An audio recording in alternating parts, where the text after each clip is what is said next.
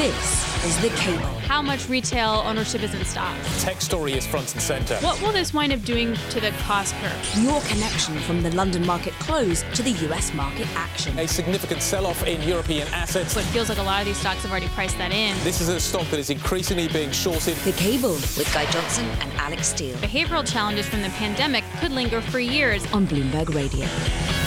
Good evening, welcome. You're listening to The Cable. We are live on DAB Digital Radio. I'm Guy Johnson, back in London, back from Berlin. Marcus Ashworth is joining me this evening. Alex has the day off. We have much to talk about. What we've seen in markets this afternoon has been a reaction to a slightly cooler producer price number out of the United States. This is factory gate inflation. It came in a little below expectation, and it basically kind of adds to this idea that inflation may have peaked and is starting to moderate. We certainly saw that adding to the story after we saw that slightly weaker than anticipated CPI last week. So positive news for equity markets, certainly bleeding through. The Nasdaq up by 2.5% today. The London market, though, under a little bit of pressure. Now, there's a number of reasons for this. One of which is today the pound has been having a very good day. On the cable rate, at least, we're trading 118, nearly 119. These are unheard of numbers in recent history. And that has a mechanical effect on bringing down the FTSE 100. But we've also had some poor numbers out of Vodafone today. Ocado's been under a little bit of pressure after a decent run. That's all added to a FTSE 100 that is down today. On the continent, the CAC 40 and the DAX both trading higher. The DAX is now up by 20% off its lows. So today, another big day of kind of discussing inflation, discussing what is happening with that moderating picture. But it's also a day, I think, of people starting to look forward to what is going to be happening in the fiscal statement. And the latest data out of the UK economy not looking that clever either. Marcus, good evening. How are you feeling in advance of that fiscal statement? All positive and pumped up? Yeah, good evening. I'm old enough to remember the time when we used to say the reason why FTSE was down was because of the dollar. I mean, wow. I mean, it's so retro. It's almost like spring-like before. I'm just going to check what the latest number is on the cable rate because I looked at it earlier and I was genuinely shocked. Yeah, it's 118.60, but it was up on 119. I mean, we got north of 120 earlier in the session. It's time to go shopping in the States. I'm telling you, we should all be booking trips to New York. Yes, exactly. In fact, anywhere around the world, all start to come sort of just ridiculously expensive now, rather than impossible. I have to say, as we're speaking, it's just dropped fairly precipitously. I'm not sure that there's a connection. Yeah, I understand. Exactly. You and I talking and what's going on. Okay, we'll talk more about what's happening with the economy, what's happening with the data that we've had today in just a moment. Before we do that, let's get some headlines from Charlie Pellet. Thank you very much, Guy Johnson. Here's what's going on. Sources tell Bloomberg Chancellor of the Exchequer Jeremy Hunt is considering a new 40% windfall tax on the excess returns of electricity generators as part of his sprawling package of tax rises and spending cuts this week. The tax will replace a plan by Prime Minister Rishi Sunak's predecessor, Liz Truss, to instead cap the revenue of renewable and nuclear power producers from next year. Sunak, meanwhile, is urging UK executives to rein in excessive pay awards as he seeks to keep a lid on double-digit inflation. Sunak also sought to defend below-inflation pay settlements awarded to nurses and other National Health Service staff, saying the government had followed in full the advice of independent pay review bodies. He says the Royal College of Nursing's demand for a 17% increase is unaffordable. Here's more gloom for UK stocks after the country lost its title of Europe's largest equity market. Bank of America says investors are most bearish on British shares among major regions. BofA's latest survey says even after a partial recovery in British assets following September's mini-budget turmoil, a net 25% of fund managers are underweight UK stocks. That is the latest from the news desk. Guy Johnson, Marcus, the two of you always very welcome to come shopping in New York. Back to you now in London. Charlie Pellet, thank you very much indeed. I still think the balance of favour still lies with the Americans. They come over here. The UK and Europe still looks pretty cheap when you've got the dollar at these kinds of rates. I'll just take anything at this point. Charlie was talking about what the Prime Minister had to say about the employment data today. Let's actually hear what the Prime Minister said. Of course, I'd say to all executives to embrace pay restraint at a time like this and make sure that they are also looking after all their workers. But I mean, I'd say that all the time. That of course, in a situation like this, I'm sure executives of most companies will be thinking about pay settlements for senior management, for their workers, and making sure that they are fair. That's of what everyone would expect, and I'm sure that's what most companies are doing. I have to say, this obviously follows news that the C-suites, FTSE 100 C-suites executives have been taking away bumper pay deals. Marcus, the last time that the Bank of England governor urged wage restraint, he got absolutely battered for it. That was a risk, wasn't it?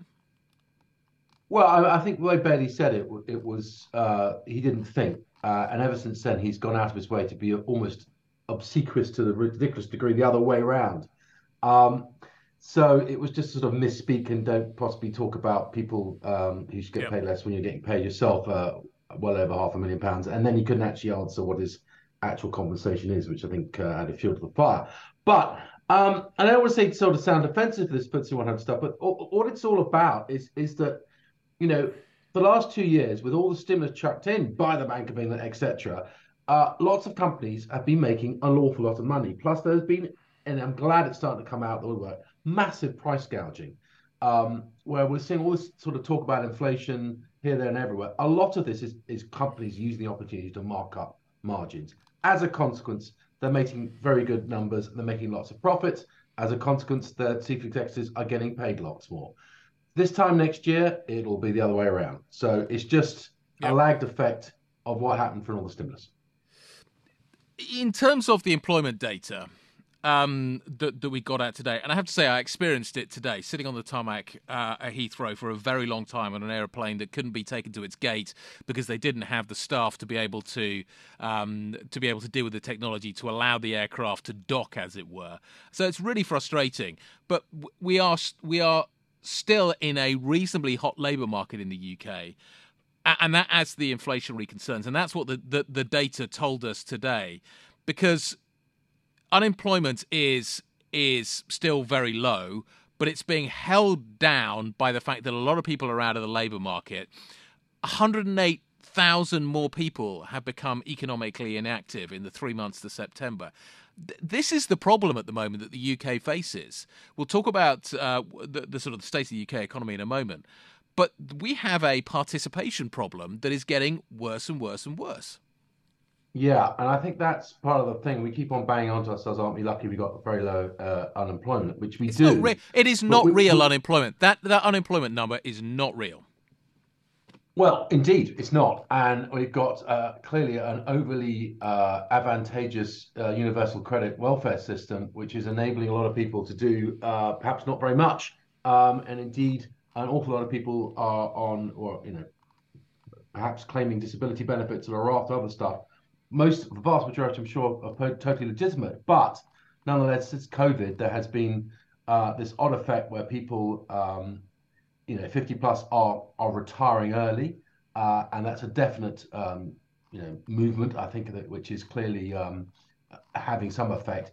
But we've got, though, obviously clear demand for the types of work which, we are scarce on, picking fruit or working in as Next pointed out, working types of warehouses that they want to employ people for. But they're not raising their salaries to match it. And that's where I have two mixed views on this, because the whole point of what we're trying to do and what things should happen is that people should be getting paid more. And in some senses, what's happening is that actual wages are doing quite nicely. And they are above what the Bank of England would like it to do. But at the end of the day, we want people to be paying more, and it's still below inflation. So we've not got a wage price spiral even, but we do have people getting paid more and an uplift, which is long-term very good for the economy, long-term very good for human beings. And also, I think will help soften what is otherwise going to be a pretty unpleasant recession. Do you think the government should be raising the minimum wage? Is that a way potentially of solving some of that problem? Well, I think they're going to. I think that's the easiest direction to travel. I don't mean that.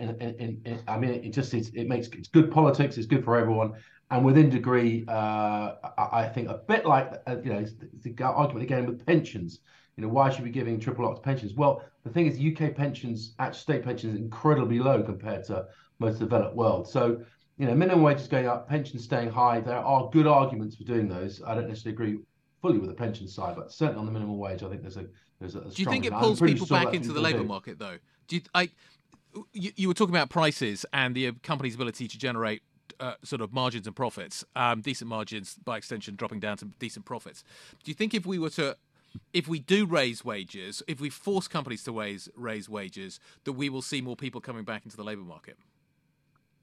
Yes, I think we will. I mean, it's going to take some time. It's going to be hard to actually put your finger on it and actually prove it's X has caused Y. But I think it's logical and within reason. I'm not saying going crazy here, but I mean, there's certain things make some sense. For instance, on council taxes, slightly off topic, but to allow them to increase, council taxes makes sense in this environment within a band. It was capped at 3%. Lifting that to 5% isn't going to be the end of the world. It just makes sense. So I think some of this, and particularly if the emphasis of the government is on helping the most needy and the most deserving of it, then I think that's logically the way it should be. And I have very little time for CEOs like the one from Next saying that they're complaining they can't find the people and they're still paying minimum wage. Well, go work it out. That's my point. Is if to my point about Next, if you raise the minimum wage, are you effectively forcing them to do it? You are effectively forcing them to do it, and by extension, actually, they will benefit from it because they'll be able to maybe employ some people. Yes. Let's talk a little bit about the fiscal statement that's coming up. The best way I heard it described earlier on today was this is, rather than being a tax and spend budget, this is going to be a tax and no spend budget. But the critical thing that I'm still trying to figure out is the sequencing of the taxing and the no spending, and I'm wondering how this is going to work. Do you think there's an argument for front loading and there's an argument for back loading, and I can't quite work out which way Hunt is going to jump on this one. Well, let me help. So I just read an article on precisely this. He needs to do quite a lot of front loading, because if he doesn't, then the Bank of England doesn't have enough for them to turn around and plug in their numbers. Bear in mind, all the OBR numbers get plugged into the Bank of England model. So he's got to play nicely. There's a slight duration mismatch there, though, isn't it? Because the OBR forecasts go longer, and the forecast window for the bank is 3 years? Yeah, but that's not the point. The point here is that he needs to do something in the next 2 years to influence the OBR numbers, to by then actually make an impact, and the Bank of England stop raising interest rates as much, or perhaps stop. Then and only then will the back end numbers start to make sense.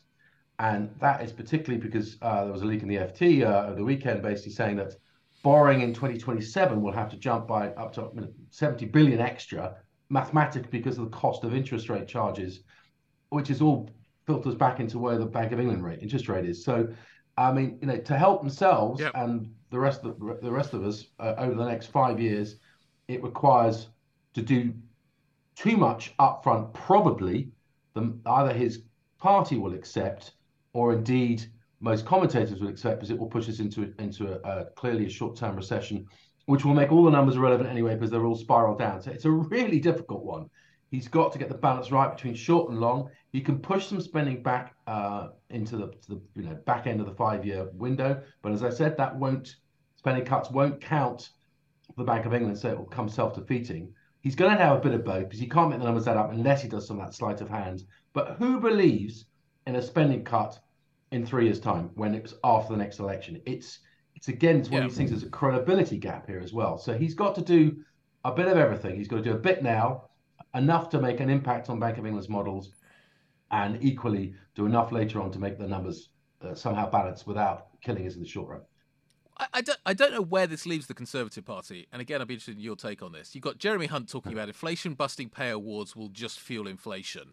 So he's basically suggesting that people don't get wage rises. You've got Jeremy Hunt coming out with some fairly big tax rises and spending cuts. Where does that leave the Conservative Party in 2 years going into the next general election? Well, they're in disarray, and they know they're in disarray, and this is the trouble, is you've got everyone pulling on, looks like a deal's been done on defence spending. Well, that's got to come, all well and good, but that's got to come out of somewhere. Clearly, what they're trying to push back on is and all the movement is on wage rises, particularly in the public sector. Well, welcome to a winter of strikes, almost certainly, if that happens. But, clearly, with wage rises at about 5.5%, 6%, that's below 10% odd inflation now. That's doable. It's too much for the Bank of England, sure. But, it's when inflation, as it will drop next year, we're still getting requests for 5, 6, 7% wage rises. That's when we've got the real problem. So I think they're trying, they want to, so have the cake and eat is probably an old expression now, but they're trying to get everyone else to be parsimonious. Not sure it's going to work. Yeah, I'm hoping we've moved on from cake. Not big picture, but just for now. Okay, we're going to talk more about the Fed next. Inflation, that conversation continues. This is Bloomberg. This is The Cable with Guy Johnson and Alex Steele on Bloomberg Radio. In the upcoming months, in light of the cumulative tightening we have achieved, I do expect that we will slow the pace of our rate hikes as we approach a sufficiently restrictive stance. At some point next year, I expect we will hold at a restrictive rate for a while to let monetary policy do its work. That was Patrick Harker of Philadelphia, giving his view of where he sees the Fed going.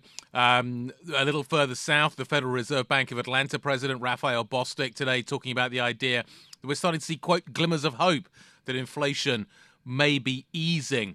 Today we maybe saw some data to confirm that. Mike McKee always tells me that one data point does not make a trend. Well, maybe two do, because we had CPI last week showing inflation maybe starting to roll over at a consumer level. Today we got factory gate prices, PPI, producer price inflation, also showing a similar trend. The real question now is, how quickly does inflation come down? There's a lot of talk about peak inflation, but maybe the better language would be to talk about inflation moderating. It is still very, very high. And to Harker's point, therefore, we are going to see rates probably continuing to climb, likely to become increasingly restrictive. And then the Fed will stop and sit on those rates for quite a while as they figure out what impact that they've had on the economy. Marcus, what do you make of the latest numbers? Everybody's getting very excited. We're getting a very big market reaction off this data. CPI huge, PPI a little less, but still big reactions. Because it's been coming for 2 or 3 months. I mean, loads of have been looking at this for quite a while and expecting it and knowing this turn's going to come. A couple of reasons behind that. We're starting to see the stuff that shot up, used car prices, stuff like that, starting to properly turn around and come down, and they're going to carry on coming right back. But you can see right in front of you what a used car was, a year ago to now. You can see it on garage forecourts. At the same time, the really sticky thing about inflation is shelter, which is the owner equivalent rent. It's the thing that takes a long time to build up, and everyone can see that is going to carry on rising. But it's very, very evident that will turn, because you can see what's happening with house prices, lumber prices were the first clear of that, and the knock-on effect. It will take a few months to burn through. But surely the Fed, and this is the key point here, the Fed knows this better than all of us. It can't keep telling us, like Powell did, that they put in their statement and changed their approach, that they clearly are ready to slow down, and everyone bought that. And then the presser came in and he told us something completely different. That is dangerously uncommunicative, and I think the market is now looking at Powell and going, you are going to have to change it in your next. We know why you're trying to fool us into keeping financial conditions tight, because ironically, what's happened is that's his problem. Happen, which is the stock market's gone up. He wants the stock market to stay down and bond market yields to stay high for a little bit longer, so we really can say that they properly got a handle on getting down inflation. Unfortunately, the world doesn't work like that. We can see straight through him, and I don't think the Fed will be doing 75. They'll be doing 50, and I think the same for the Bank of England, and I hope also the ECB. And I think next year, we're not only going to go on to, I think, very quickly on a pause. It will not be long, I think, before we'll start to talk about rate cuts. So this is the bit that I can't figure out.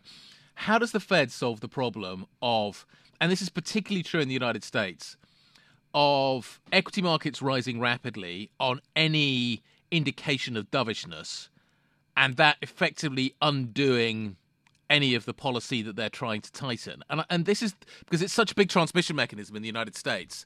And I'm wondering how they solve that problem. As you say, it is a communication issue. But if Powell comes out and sounds dovish, the equity market's going to the moon.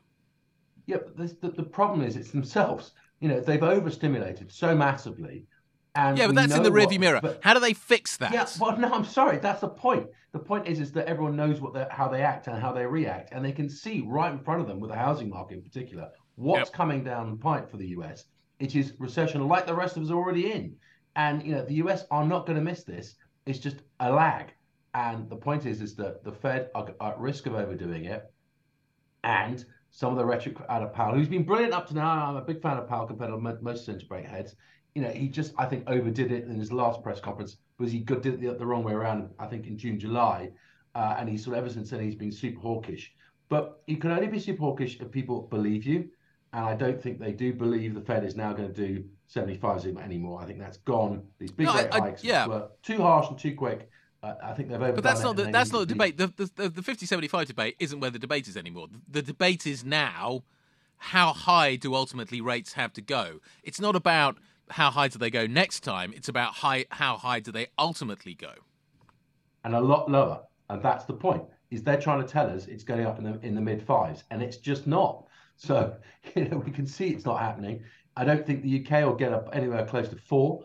And I don't think I don't think the European Central Bank will get anywhere near close to 2.5 or 3. But the point is that there has to be some realization here, is that they've whacked in super quick tightening. They're tightening not just on interest rates, but also on quantitative tightening and/or in the European Central Bank by this TLTRO change of the rules and ripping out a trillion worth of liquidity. They're all doing it at the same time. This is the other thing. There's a lag effect which is going to hit the economies hard, and they're all doing it at the same time.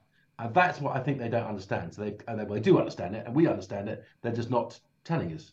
That's all. But how does the Fed change policy if inflation is still above 2%? Oh, they have to. I mean, they don't change policy, but but by the time inflation headline or on target to hit 2%.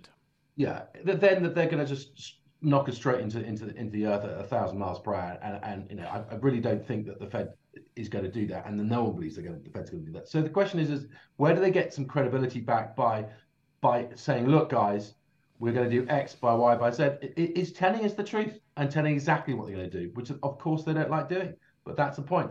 This due diligence, doing it by data dependence, market meeting by meeting stuff can only work so well for them because people will make up their own minds. If they can't have it both ways, either one or the other. And I think they've gone from giving lots and lots of forward guidance to realizing it wasn't working for them. I think that they're going to have to get back to a bit more clear forward guidance, unfortunately. Okay, up next, we're going to talk crypto, we're going to talk Credit Suisse, we're going to talk 13F. Sonali Basak is going to be joining us. This is Bloomberg. This is The Cable with Guy Johnson and Alex Steele on Bloomberg Radio. Good evening, welcome back. You're listening to The Cable. We're live on DAB Digital Radio. Guy Johnson in London. Alex Steele not in the show this evening. She's got a day off. But we have Marcus Ashworth with us, which is fantastic, because we've still got much to talk about. Quick update on where we sit with the markets. The S&P is up by 1.3% stateside right now, just north of 4,007.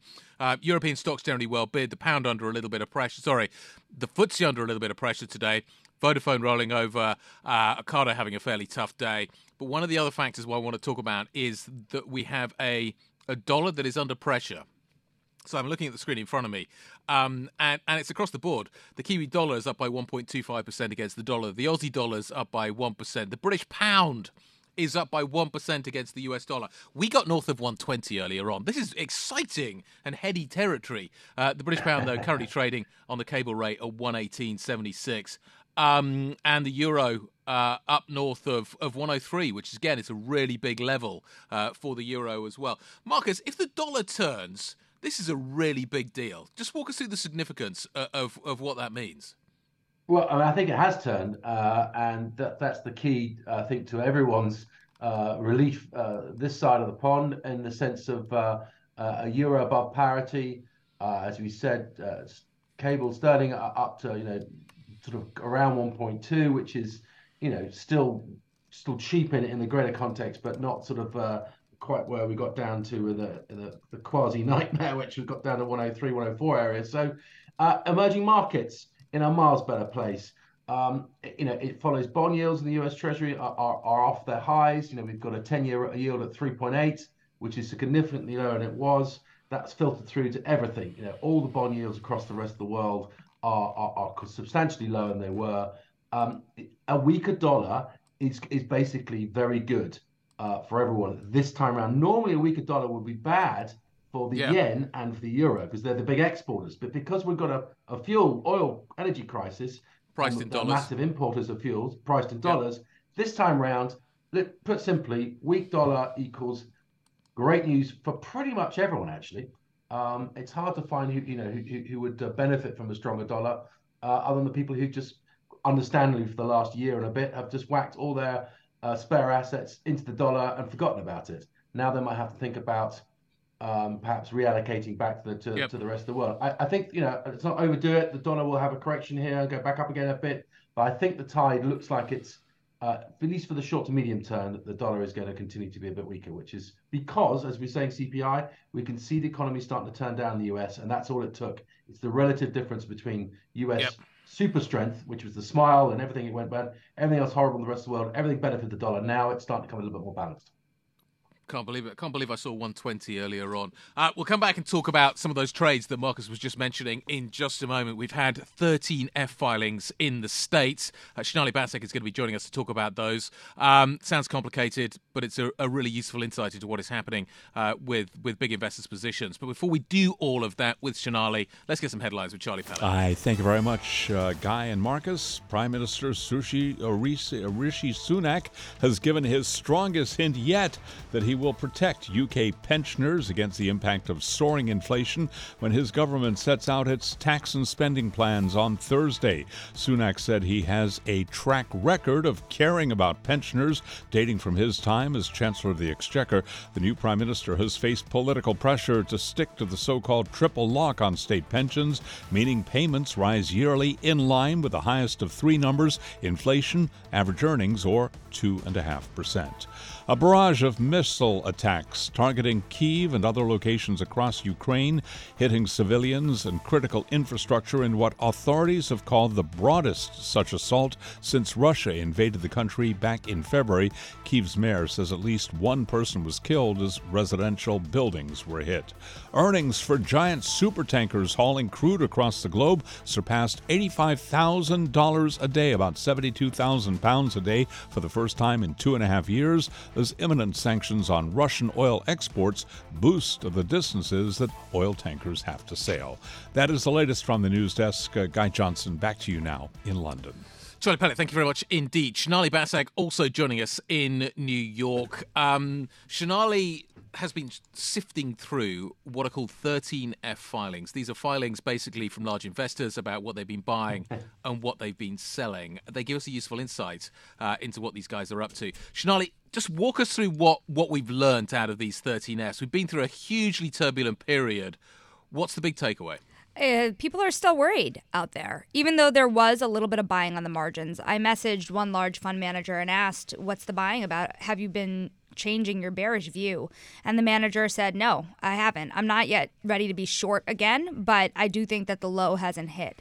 So you'll see that in the filings themselves. You saw some really big names start to buy at scale. Think Berkshire Hathaway has been buying all year. Stan Druckenmiller's Duquesne, him buying is very, very interesting because, as we know, he's been bearish all year. Lee Ainsley at Maverick, once described to me as from a large fund manager as one of the best traders on Wall Street because of the ability to be tactical. Again, buying at some scale, but you do have a lot of funds that were really burned. Think Tiger Global, where the number of new positions only amounted to 5. And that's the type of fund that is down super significantly on the year. So you can tell that this little bounce back rally, I'll put it in Mike Wilson's words, not my own. Mike Wilson of Morgan Stanley is saying this kind of rally can rip your face off. So people are not really excited about engaging in this bear market bounce.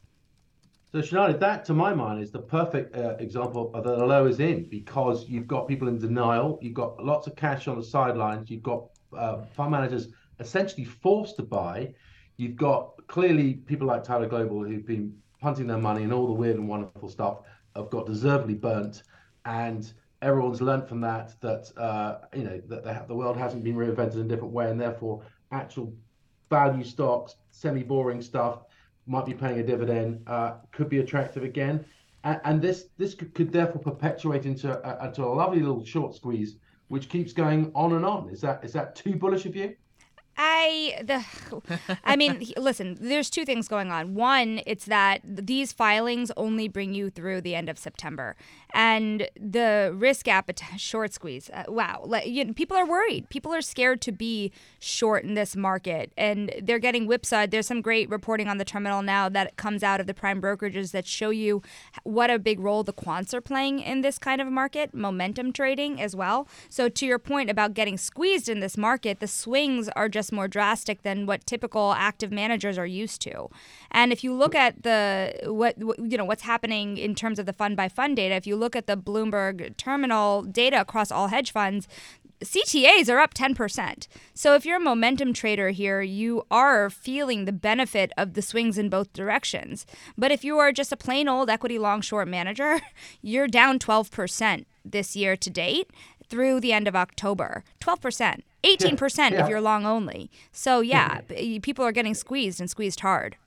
Well, count yourself lucky if you're in dollars, because the rest of the world was not in dollars. I've had it even worse. But to your point on that, I mean, and that's what I was going to back up, is that since these filings were filed, S&P's up 10%.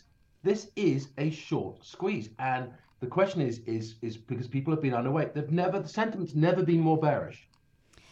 And we're up 10%. So what does that tell you? It tells you that everyone's got their mindset on is that the equities are not the place to be. Something I now wonder. All of a sudden, they're forced. To your point here, I heard Guy have this conversation earlier with one of the managers on TV. Credit is also down now this year. So where do you go to hide? Yeah. You have been hiding in the dollar, but that doesn't work anymore because maybe the dollar's turned. Sonali, great stuff, as ever. Thank you very much indeed. Bloomberg, Sonali, Basak. This is Bloomberg. This is The Cable with Guy Johnson and Alex Steele on Bloomberg Radio.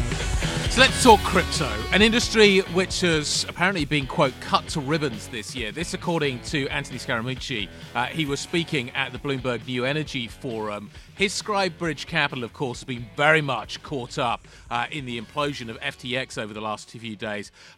We spoke to him a little earlier. We talked to him about maybe the investment mistakes that have been made involving Sam Bankman-Fried's FTX. And Scaramucci was basically saying it's tough to protect oneself from some types of, quote, misrepresentation. Let's take a listen to what he had to say. I don't want to revise history. I want to talk about it before the fact and then after the fact. So I met Sam through a mutual friend. I had an investment in something called Ledger X, where I was one of the seed investors, which was a crypto derivatives exchange that had some licenses that were very important in the United States. And so I made a connection to Sam Bankman-Fried, to that group. He ended up buying that group, and it looked like a great transaction for everybody. And prior to this past week, they seemed very happy together. Mm-hmm. And then it dovetailed into a discussion about doing a sponsorship for the SALT conference. And so as you guys know, we have a hedge fund conference that we sort of morphed slightly into a crypto event.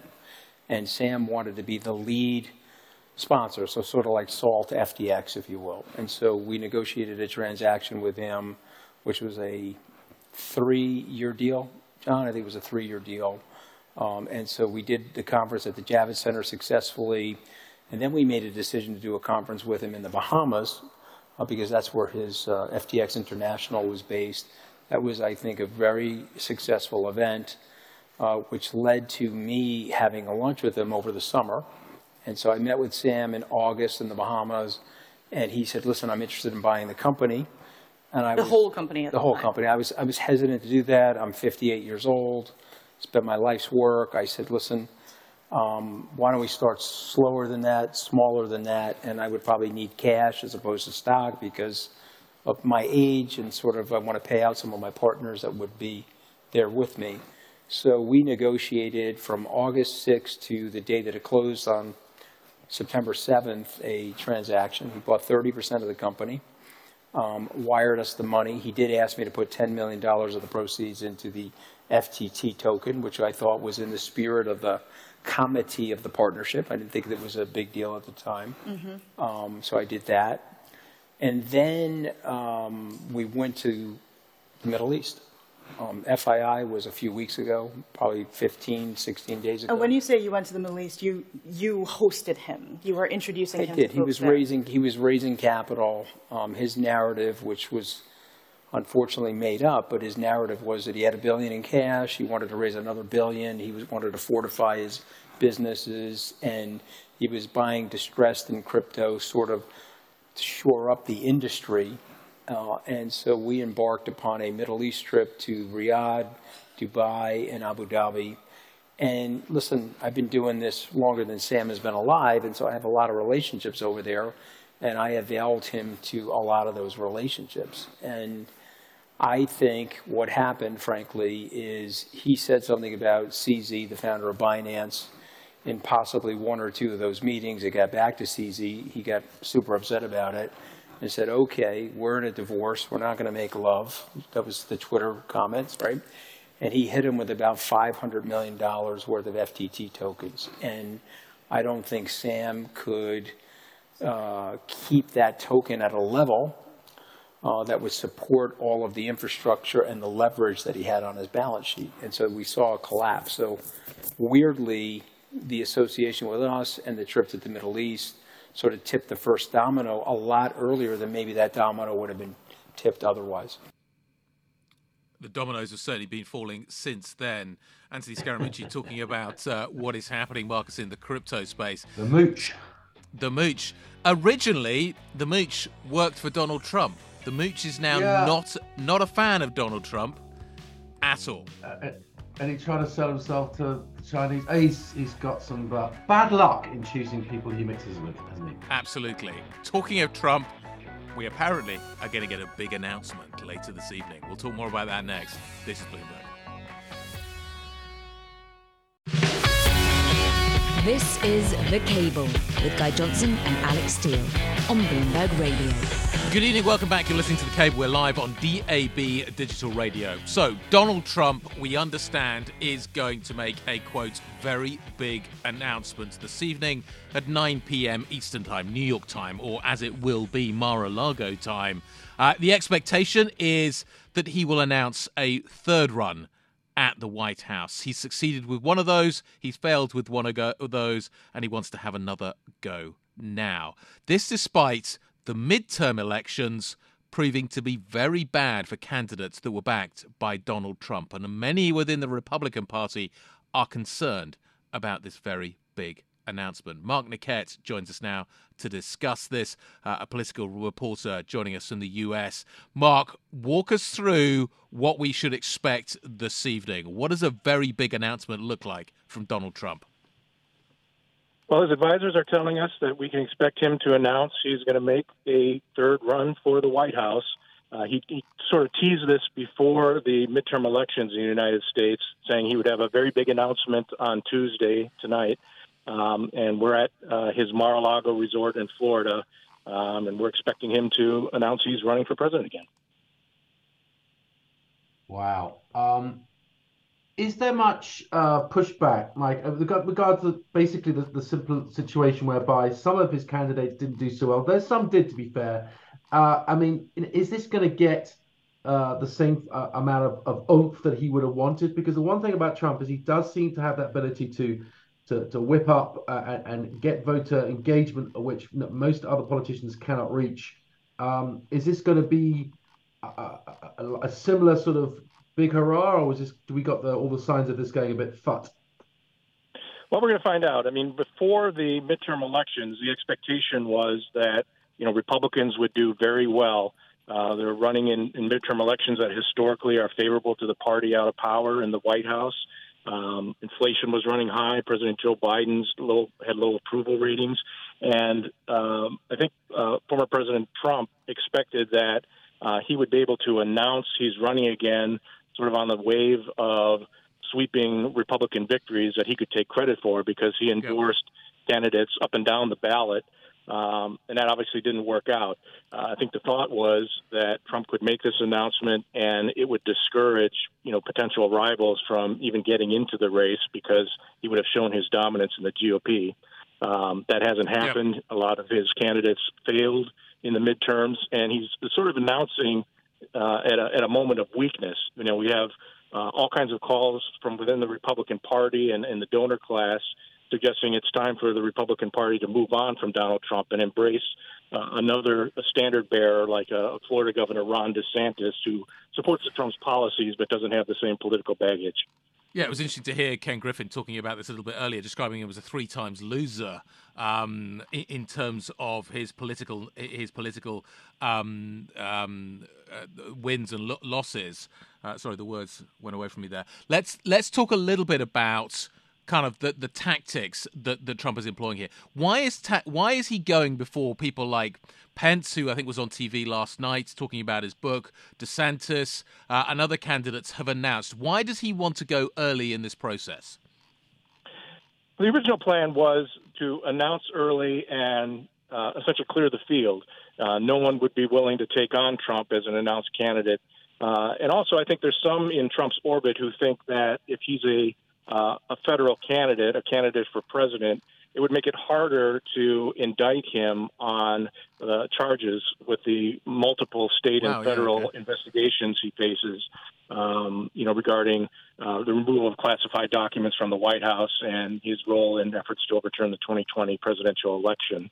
But again, that hasn't happened. We now find ourselves in a period where Trump looks to be, politically weak, or at least a weaker point that he's been in his political career after, Republicans had a very disappointing showing in the U.S. midterm elections.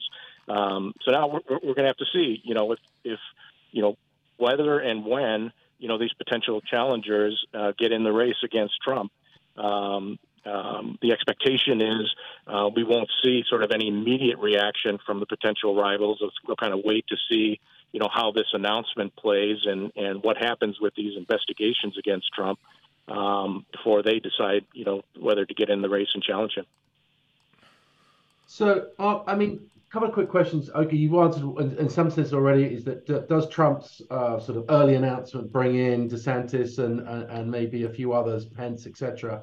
I guess we just don't know on that one. Likewise on Democrat side. But the key thing is, if this doesn't work out for Trump, will he? What do you think the odds are he runs as a third party candidate? If for whatever reason he doesn't get the Republican nomination, and clearly let's say it's DeSantis, and then he decides to do, I suppose would completely bust the right.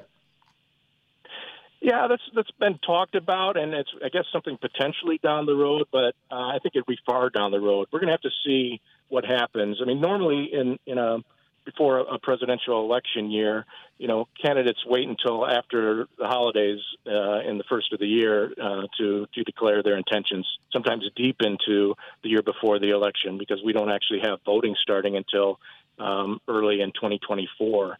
So I think we're going to have to wait and see, what the response is to Trump's announcement here, and how sort of the fallout from the U.S. midterms, plays out. If Trump continues to be blamed for, the Republican disappointment in the midterms, or if he kind of helps, rehabilitate himself politically, as he's done when he's faced other potential, crippling controversies.